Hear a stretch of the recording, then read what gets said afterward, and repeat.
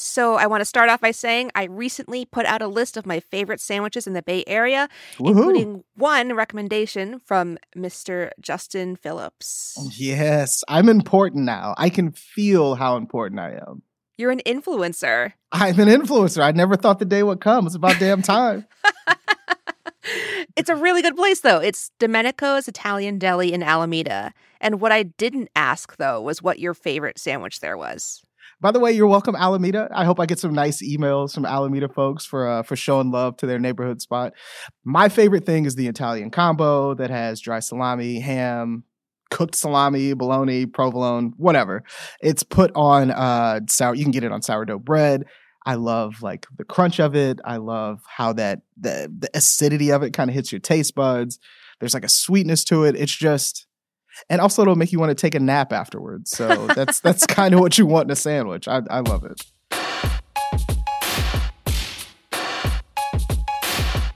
Hello, people. This is the Extra Spicy Podcast. I am Justin Phillips. And I'm Soleil Ho. On this episode, we speak with Peter J. Kim, host of Counter Jam, a podcast that celebrates the connection between food and music. Peter talks to us about making the huge leap from practicing law to becoming the founding director of the Museum of Food and Drink, which is both very fancy, I think. We'll teach you about like bread and the wonders of bread, but then take that same curiosity and apply it to all the other foods on your table, like sugar or, orange juice, and like these things that like are so quotidian but are really amazing when you dig down into them. He reflects on the idea that we even need a museum of food and drink and talks about some of the really cool exhibitions it hosted. Nowadays, he works for Pinterest, so we also bug him about what Pinterest food culture might be. I don't have a Pinterest account, but I do think it's funny that Donald Trump is banned from there. I mean, that is pretty funny. I think we should both, you know what? I was going to lie and say, I think we should both make Pinterest accounts. But I have one. I have one, and that's all I'll say about it. Oh, okay. I'm going to find you. Oh, my God. And while I'm doing that, you can listen to this interview. All right, Peter, it's really great to have you, man. This is super exciting for us. And there's a bunch of topics to talk about. But before we kind of begin that whole journey, I think, especially for people who might not be familiar with your work, which, people get familiar. I kind of want to start at the beginning because you used to be a lawyer, right? Like, that's right. Yep. Yeah.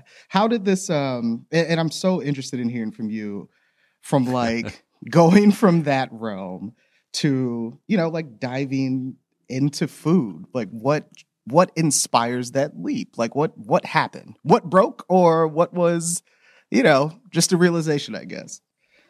Yeah, I mean, I'd say it's a few different threads coming together. One of which is my parents worked their asses off when I was young. And so I was basically raised on frozen food for a while until I decided I'm going to actually just cook for myself. And so I've been cooking for a really long time. Another thread is when I was a college student many moons ago, I read a book called On Food and Cooking by Harold McGee. Mm-hmm. And this was like my entree into like, oh my God, food is like so much more than just what we eat, but it goes, well beyond the plate. And there's this whole lore and history and culture behind it. And then another thread is the fact that I lived abroad for quite a while. And notably, I was, I did the Peace Corps and I was in Cameroon in a relatively small village there. And then, beyond Cameroon, I spent time in Thailand, and I spent some time in Romania, in the Middle East, in Ethiopia. I lived in Spain. I lived in Argentina. I lived in France. And everywhere I went, the common bridge between me and the people around me was always food and drink. And so, wherever I was, it was like pressing olive oil in Jordan, or like fishing in Cameroon, or pounding fufu in Cameroon, or making paella in the streets of Spain, or, grilling in Argentina. I really have developed over time this deep appreciation for the diversity of food culture, but also how it unites us. And so I think that was there when I was an attorney, and, food has always been a passion of mine. Music has always incidentally been a passion of mine also. And so even while I was an attorney, I really made sure to nurture my personal interests. And it was through like going to a lot of food events, knowing a lot of like folks from the food world, that I came across a fellow named Dave Arnold, who is this sort of like mad scientist figure in the food world here in New York. And he and I started talking about this idea that he had of, shouldn't there be a museum of food and drink?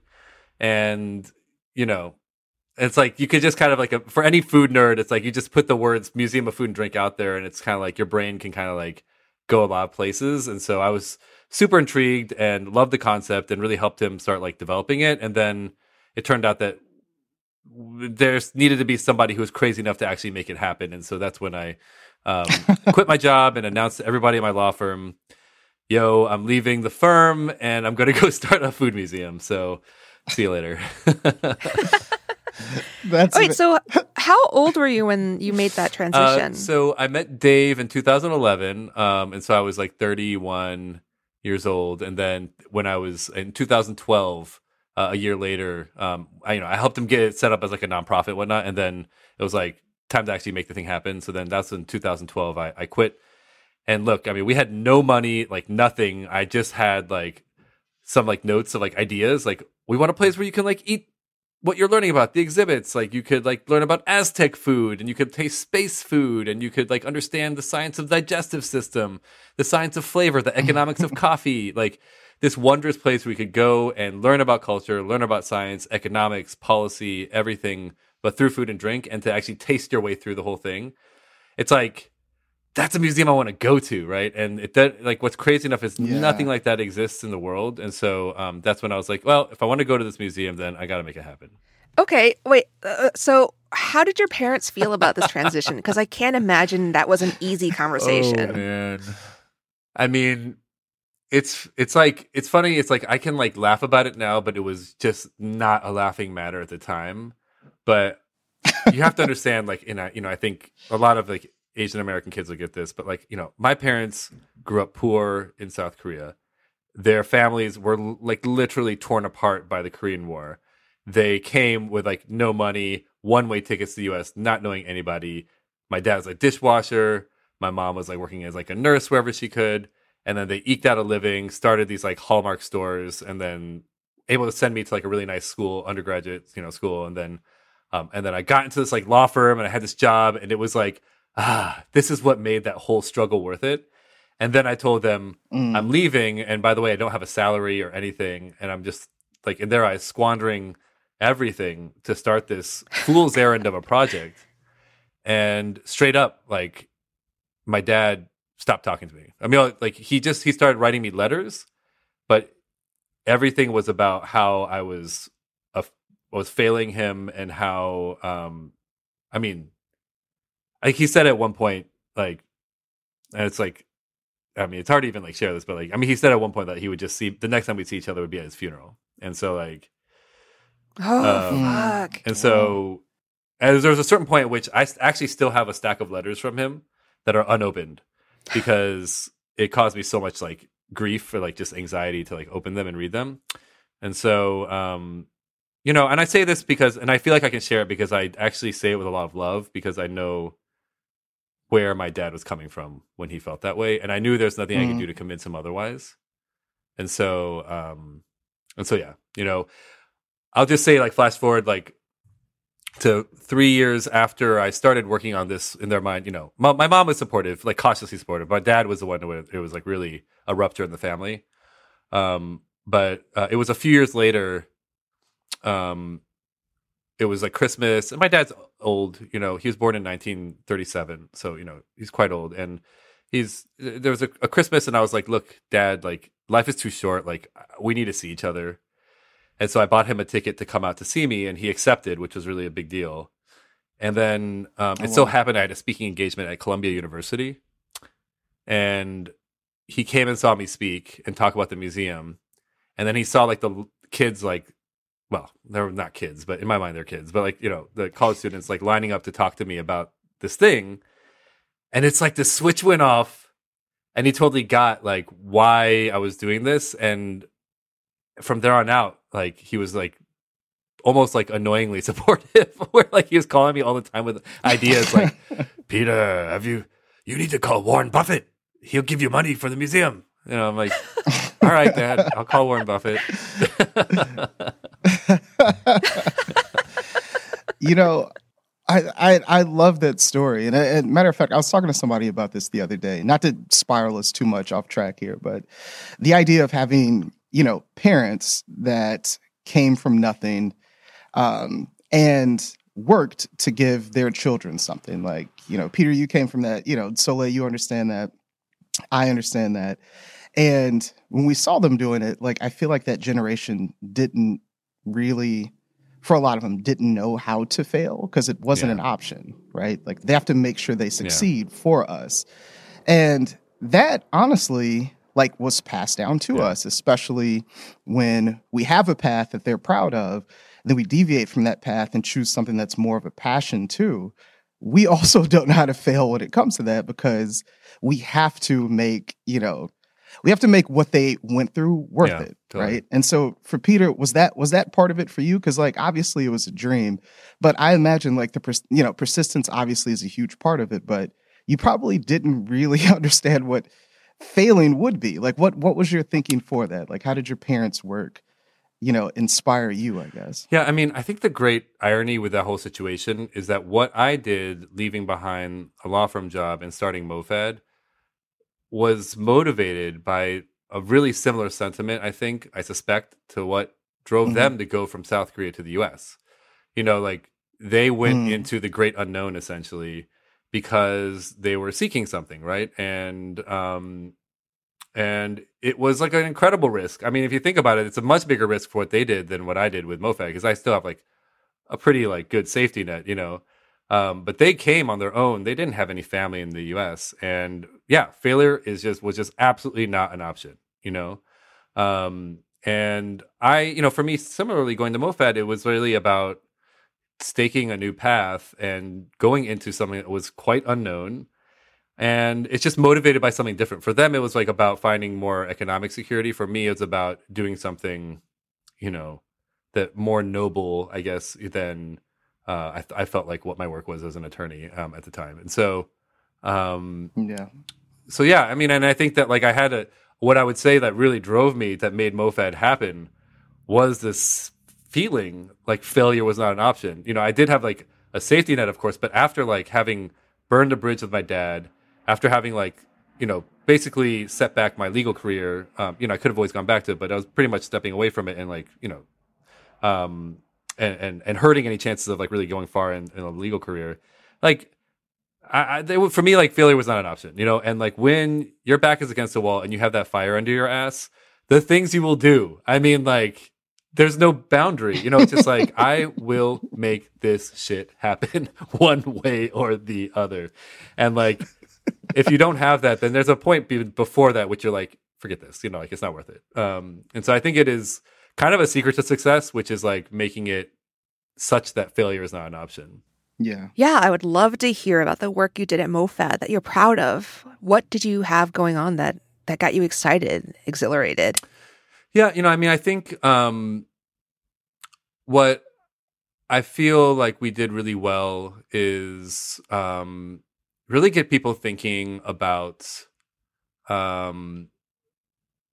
just food culture in a different way, and really moving, hopefully just elevating the way people think about each other. And I mean, for me, like, I always, like, thought of, like, MoFad's, like, goals as being, like, sort of the 3 C's, which was, like, curiosity. Like, I want you to, like, we'll teach you about, like, bread and the wonders of bread, but then take that same curiosity and apply it to all the other foods on your table, like sugar or, orange juice, and, like, these things that, like, are so quotidian but are really amazing when you dig down into them. So curiosity, and caring, getting people to, like, think about each other as human beings and to care. A great way to do it is through food. And one example of that was we did an exhibition on Chinese American restaurants, otherwise known as Chinese takeout in the U.S. And what we did was we contextualized it as, like, you might think of this as, like, oh, we're getting Chinese. But what the real, like, bigger story here is Chinese American restaurants were essentially, like, a survival mechanism for Chinese Americans to economically hold on in an extremely hostile environment in the U.S. And it's a product of an immense amount of ingenuity and entrepreneurship. And there are families behind these restaurants. They're not just, like, fungible places. Like, people have a tendency to like just think of them as like kind of fungible, and we presented that human side to it. And my hope, I think we succeeded at like having a lot of people come through and think about the human side of things. And then the last thing is just connection, which is like the last C for MoFad, which is like, having people feel connected to their food again and really thinking about where it comes from, what it means, and connecting to each other through food. So I'm really proud of what we did with that. And one of the things that was super important for MoFad was we had a constant flow of school kids coming through. So we had hundreds and hundreds of New York City schools that sent their kids to the museum and learn about things like the story behind lo mein and what like that really means. Yeah, I mean, I'm also curious about how that intersects with your work, with African food as well, and like foodways. Just like your work seems to be all about filling in the gaps of our understanding of like where food comes from and like how it functions and like what it's about and how it like exists in our lives. So what are those gaps that you're filling with like African foodways? Yeah, one of our very first advisors whom I tapped for MoFad, and I got to know her back in 2012 or 2013, is Dr. Jessica B. Harris, who is, the inspiration behind this recent Netflix series, High on the Hog. She and I and others at the museum talked really early on about how there needed to be an exhibition or some kind of major storytelling of like how Black Americans have laid the foundation for American food, because it's the perfect storm in a way of like this massive level of influence and then this super myopic general public understanding of it, which, people think about Black food, they think about like soul food essentially. When in reality, you just open your pantry or your refrigerator and like the legacy's right there. And so the only thing that kept us from doing it back then was we didn't feel that MoFad was a mature enough institution to take it on. And like, I did not want to be the guy who fucked up telling the story of Black contributions to American food. And so like, we wanted to wait until like we had like a few exhibitions under our belt and the ability to really do it the right way. And so in like 2017, I guess, was it 2018? We had wrapped up this exhibition called Chow, Making the Chinese American Restaurant, which was very successful and told the story of Chinese American restaurants and how, it's a product of exclusion and also entrepreneurship. And we're like, okay, it's time. And so started working with Jessica. We brought her on as the lead curator for this. And then we built out our advisory committee, which is like full of, an immense lineup of like super badasses. And then we got working on it. And so we spent about 3 years developing the exhibition. And like one of the crowning achievements for this exhibition, I have to say, well, there's so many good parts about this. But like the overall point of the exhibition is called African/American, Making the Nation's Table. And it is all about 400 plus years of contributions by African Americans to the food that we all eat as a country, not just African Americans. And oh man, I'm just like, it's such a good exhibition. I'm so excited about it. And we got it like all together and it was like ready to open last year. And it was supposed to open in April. And stuff happened. And so it's been postponed. But like that was a little hard to do, to have to postpone that. But yeah, get this. We found out that the Ebony Magazine test kitchen was going to be demolished. And I was actually in DC visiting the Smithsonian Museum on African American History and Culture when somebody sent me the New York Times article about this. And it was this kitchen that like, I don't know, like Justin, do you read like Ebony Magazine? Yeah, no, hell yeah. Yeah. I know what you're talking about. Yeah. I mean, like, and that's something like a lot of like non-Black folks don't understand the influence of Ebony Magazine when like, as I understand it, for sure, it's like, was like a household item, So like literally like the recipes like in this magazine went out to like Black households around the country and actually across the African diaspora. But like we found out it was being demolished. And then like I and my team like submitted a bid to basically take it and try to save it and restore it. And we got it. So we got the Ebony Magazine test kitchen, and it's like this crazy 1970s psychedelic kitchen, like purple and orange swirling like wallpaper. That's awesome. And we have it, we restored it, and you walk in there, it's like you're in the 70s. And this is the place where all the recipes that went out through the Ebony Magazine, they were developed. And like, presidents ate in there, like famous musicians, celebrities, everybody, came through that kitchen. And so that's like one of the centerpieces of the exhibition, which really celebrates, because Ebony Magazine was like I think what was notable about that was it was Black Americans claiming their influence on the cuisine. It was like a Black owned magazine that was like putting out Black recipes. And so it's a perfect sort of celebratory centerpiece for the exhibition. You're listening to the Extra Spicy Podcast. We'll be right back after the break. You can support this podcast and the newsroom that creates it by subscribing to the San Francisco Chronicle at sfchronicle.com/pod.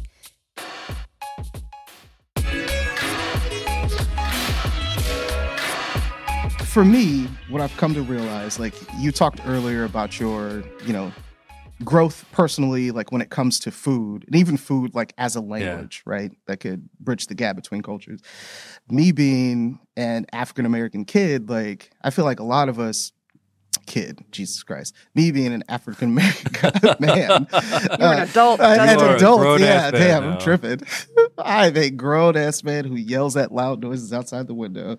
But like African-American youth in this country, at least in my generation as well, has unfortunately like a limited understanding of the influence Africa has had on the food that we eat, right? Like we have this very Americanized, like focused version that's, it navigates soul food, but we don't really understand it. And for me, I'm not even gonna lie to you, it wasn't until probably like college age where I had friends that were Nigerian who would come here to go to school, right? And then we would have conversations about food.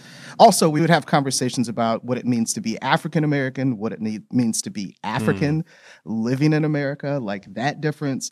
And then we would talk about, whether it was like them explaining, black eyed peas from Nigeria or like the roots of rice in Nigeria, stuff like that.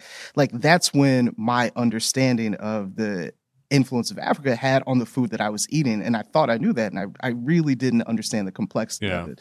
So for Peter, like, was there a moment that you can think of or like a period where you're like, oh, wow, like I'm learning much more than I thought I knew already? Yeah. I mean, honestly, my first aha moment was reading Jessica's book, High on the Hog, which, everybody should go out and read because it is just a phenomenal book. Yeah. My aha moment was really around that and like talking to Jessica. And like, I think like, we could talk about all of the specific parts of like the Black legacy and on the American table, like, refrigeration being invented by, by an African-American, or the potato chip being invented by George Crumb, or French techniques coming from James Hemings, or Edna Lewis pioneering the farm to table movement, or all these other things. But like, what really kind of like brought it home for me was like, kind of connecting the dots between the fact that this country was built on slavery. And for a long time, who was in the fields, who was cooking in the kitchen, who was brewing the beer, who was distilling the whiskey, who was cooking and making the recipes, who was setting the table, who was clearing the table, and who was even like clearing the chamber pots. It was enslaved Africans. And so when you think about it in that sense, it's like you don't even need to know what the specific outcomes were, but you know that there's just no way that there is not a heavy influence by enslaved Africans and their African-American descendants on what we eat today. And indeed, like I think when you start like unpacking that more, then you really start to see like all the foods that are in your kitchen, on your table right now, that trace back to this. And what's, it's all the more sort of foundational when you think about the fact that the U.S. is a country of relatively recent immigrants. And so, of course, a lot of what makes us like American and what we eat is like the layers of immigrant, cultural waves that come through the country. But, what's at the core is really like indigenous and African-American, like, food culture. Like that's what was the basis. And then the immigrants sort of layered on top of that. And so I think it's so important. And this is why, like, for MoFad, it was just such an important exhibition to do, because if you really want to understand what American food is, I would say there's really like, actually, like, not just indigenous and African American, but I also say, like, there's three things that you really have to understand is Native American, African American, and actually industrial food. And those are the three things that I think are like truly what makes like American food what it is. So, and plus all the immigrant influences, of course, but the core of it is really those three things. Yeah. I'm also curious too, because like we keep talking about the like we keep mentioning the Netflix series High on the Hog, hosted by Steven Satterfield, who, so like we could say Steven's a friend of the show, right? I mean, maybe. I don't even know if he listens to the show. I don't know either.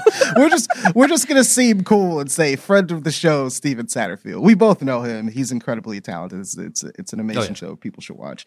But you know, I felt like also it had perfect timing, because over the last year, obviously, with, you know, the George Floyd protests, the country's racial reckoning, and there's just been this I don't know, you know, there's like an earnestness for people who might not have paid attention to like African American and African influence on this country.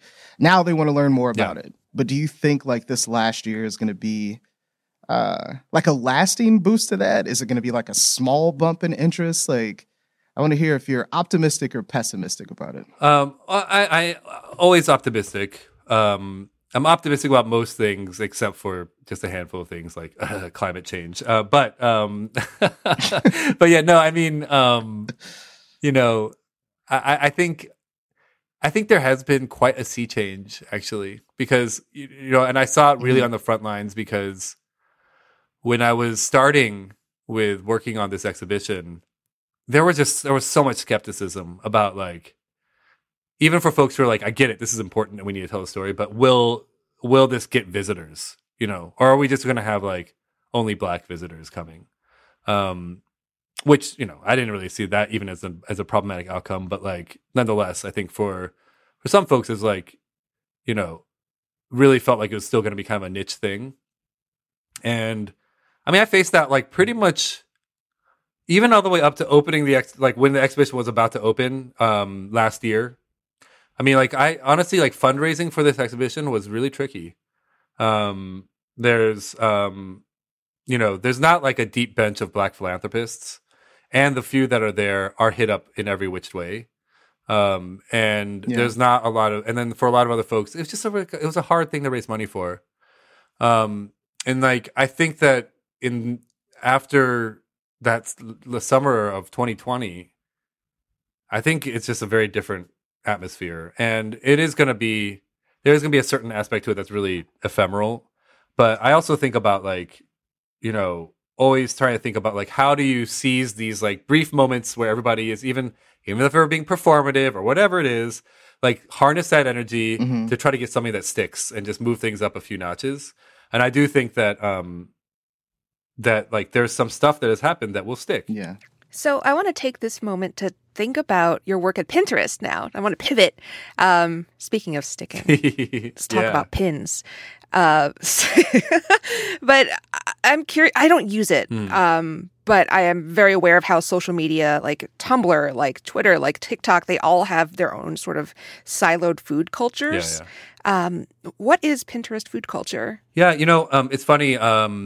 I made a decision to sort of pass the baton at MoFad last year, and it was a super hard decision, but it was like kind of like felt like doing this exhibition was going to be a really good sort of point at which, like, this was the exhibition I've been thinking about from the beginning. It's time to like kind of move on, and it was just like it's one of these projects that really is so like all consuming. And then, you know, I was kind of like thinking about what I wanted to work on, and I had some folks I knew were at Pinterest. They were talking to me about this, and I have to admit, early on, I was like really skeptical because, like, I'm not, you know, I'm like, I was in like the nonprofit business, like I didn't really, and I'm not really huge on social media, and like it was like really, it was a little bit, I had some trepidation about it, but then, like, you know, the thing I've come to like really realize is, like, you know, Pinterest is truly not like other platforms. Everything about the content on Pinterest is about inspiration and ideas. And so whatever you put up on like Pinterest, it's not going to be like whoa, look at me and my friends having brunch. It's not cool. People like doing clap, clap or hands up and being like, yay, like you look beautiful, and like have so good to see you, like, A plus. And like, that's not really what Pinterest content's about. Pinterest content is about like, here's how I poach my eggs and how you could do it too. And like, it's always like the way I describe it to folks is that when you put content up on Pinterest, it's like with a generous spirit. You're thinking about how to give to the viewer. And so the thing that really got me hooked was like, okay, so Pinterest is now embarking on this whole new project of setting up all this new, like this sort of creation platform where the currency is ideas and inspiration. And it's new. I mean, like Pinterest was always before more of like a curation tool rather than a creation tool. And this is a new thing. And so now what I'm working on is helping to think about what does this new content landscape look like on Pinterest? How do we want these ideas to look, right? And there's like 470 some million people who use Pinterest. So it's like a whole nother scale from like any kind of brick and mortar museum. And frankly, that's an exciting prospect. It's just been an interesting sort of evolution from my work on MoFad, which thought about like really like hands and feet in the door and people coming through and school kids coming in to like now on a digital platform where it's like hundreds of millions of people all around the world using this and thinking about how do we make the content on Pinterest, as inspirational as possible, as thoughtful as possible, as inclusive as possible. And then also, I mean, and really like there's a great potential here for like shaping food culture. So I think to me, it's really exciting. And it's been just a thrilling challenge to be working on. So how does it, I mean, do you think that spirit of generosity has like leaked out into mainstream like food culture? Like, does it have that sort of impact of like people making like feta pasta from like a TikTok video? Are there any sort of like, emergences that happen from the platform?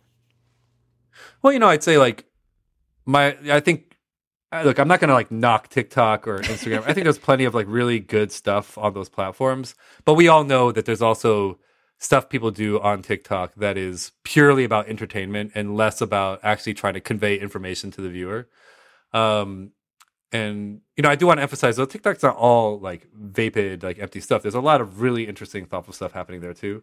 But yes, a large fraction of what happens on TikTok is just like purely entertaining content.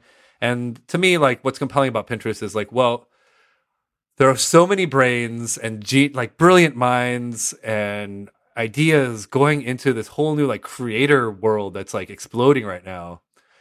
I would love for those neurons and that like energy and creative spirit to go toward actually sharing ideas and helping each other like grow rather than purely just entertaining yourself. And so to me, like, or entertaining others and like, and just like, chasing impressions or likes, whatever. And so, to me, that's like what's compelling about it, is being able to like try to be a part of that. And we definitely, are thinking about like how to make Pinterest a positive space where they don't like go on and then like spend a lot of time on there and then walk away ultimately feeling kind of like worse about themselves. Which can happen, like it's like a common feeling for a lot of people on social media. And so, so I like being a part of that, and I think the idea of like content being on these kinds of platforms is something that is where things are going. People are going less to websites. They're going less to just going less to websites, period, and going onto these like platforms for their content. And so, the more we can like really draw people to a space where it's about positivity and inspiration, I think that is a worthwhile endeavor. Okay. And like as an aside, and you don't have to answer this, but I'm very curious, like what do you think was on Donald Trump's Pinterest boards? Since I heard that he was banned, right? So he must have had a couple boards up. Had to. I have no idea actually. And I didn't even know if he had been banned from Pinterest. I feel like Pinterest, he's so not Pinteresty. It's like Pinterest is where you go to like figure out activities to do with like your toddler and like, DIY home improvement things, like how to make like easy brownies and stuff like that. Like it's like hard to imagine what he'd be doing. Maybe I don't know. Hairstyling tips. I have no idea. I mean, there would have to be a couple of photos of like steaks well done with ketchup on them, I'm assuming, right? Like that could be a safe food assumption. Am I wrong? Yeah. Okay. Hammered steaks with a side of ketchup. There you go. Yeah. Donnie's easy recipe for like hammered steak. Well, we also want to make sure we ask you about like Counter Jam too, because that is like your thing at the moment. And we'd love to hear about just how, I don't know, like the whole music and food thing. We've talked about it on the show before. We talked to a vegan restaurateur who is also a rapper and rapped about his vegan restaurant. So like it's a thing, right? Like music and food, and like musicians are also like some of the greatest eaters because they're always out late. But can you tell us about like, you know, if we have listeners who have not heard your show, like are there particular episodes that you would recommend?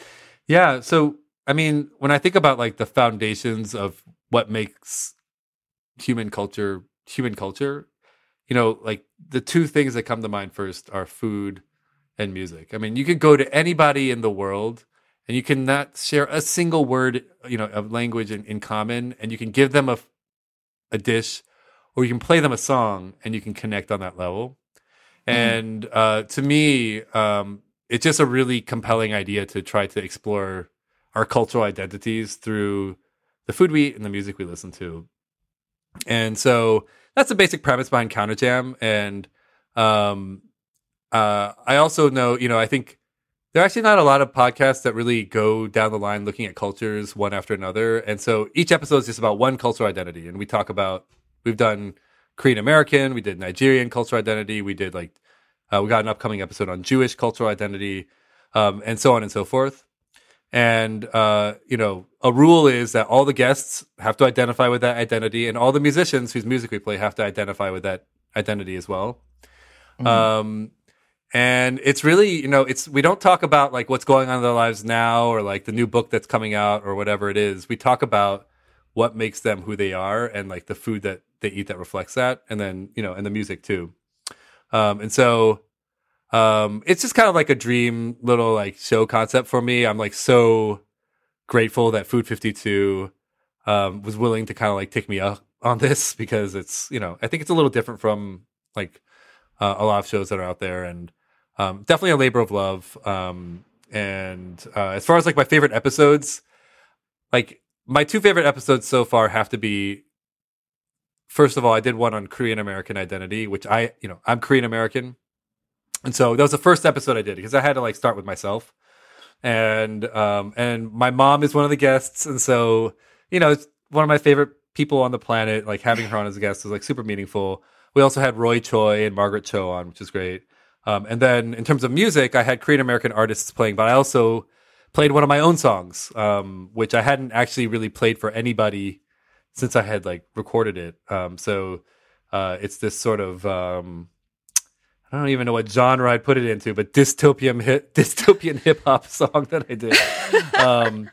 And so that's probably one of my favorite episodes. The other favorite episode I have is on Nigerian culture. And I don't know if y'all are like fans of Nigerian music at all, but like I got Femi Kuti on as a guest, who is like the son of Fela Kuti. And they're like just massive like pioneers of like Afrobeat music in Nigeria. And Femi brought on his son Made Kuti, and then I had Ego Wodem, the actress from Saturday Night Live, and what ensued on that episode was just like so perfect. It just came out so perfectly. I mean, you first of all saw this like transcontinental connection between Ego and Femi and Made, and the way they perceive Nigerian food culture from different sides of the ocean. And then Femi and Made, just like their father and son love comes through so clearly in the episode. And I don't think they really talk about food much, because they usually get asked about music. And so it's just such a candid sort of family moment where you hear them talking as like a father and son together. And it's truly magical, I have to say, like what I was able to sort of sit in on. And I was just like slack-jawed and like big smile on my face throughout the whole thing. I just kind of let them go with it. So I really love how that episode came out. Well, if you don't mind, could you just tell us where listeners can find your work? Yes. So you can find Counter Jam on the Food 52 podcast network, and the podcast is available pretty much wherever you listen. So on Apple Podcasts, on Spotify, and really anywhere else you can find podcasts. Amazing. Well, thank you so much for talking with us, Peter. Thanks so much. Okay, so I didn't manage to find Justin's Pinterest page, but I did find a lot of Jell-O recipes, which I'm very excited about. All right. I'm interested in this. But that's all we have for today. Thanks again to Peter J. Kim for being in conversation with us, and to King Kaufman for producing this episode. If you're enjoying Extra Spicy, please share it with a friend and give it a rating on Apple Podcasts. And remember to send us any questions or voice memos you may have about food, life, or anything else for our Dear Spicy Advice segment at extraspicy@sfchronicle.com. Thanks for listening.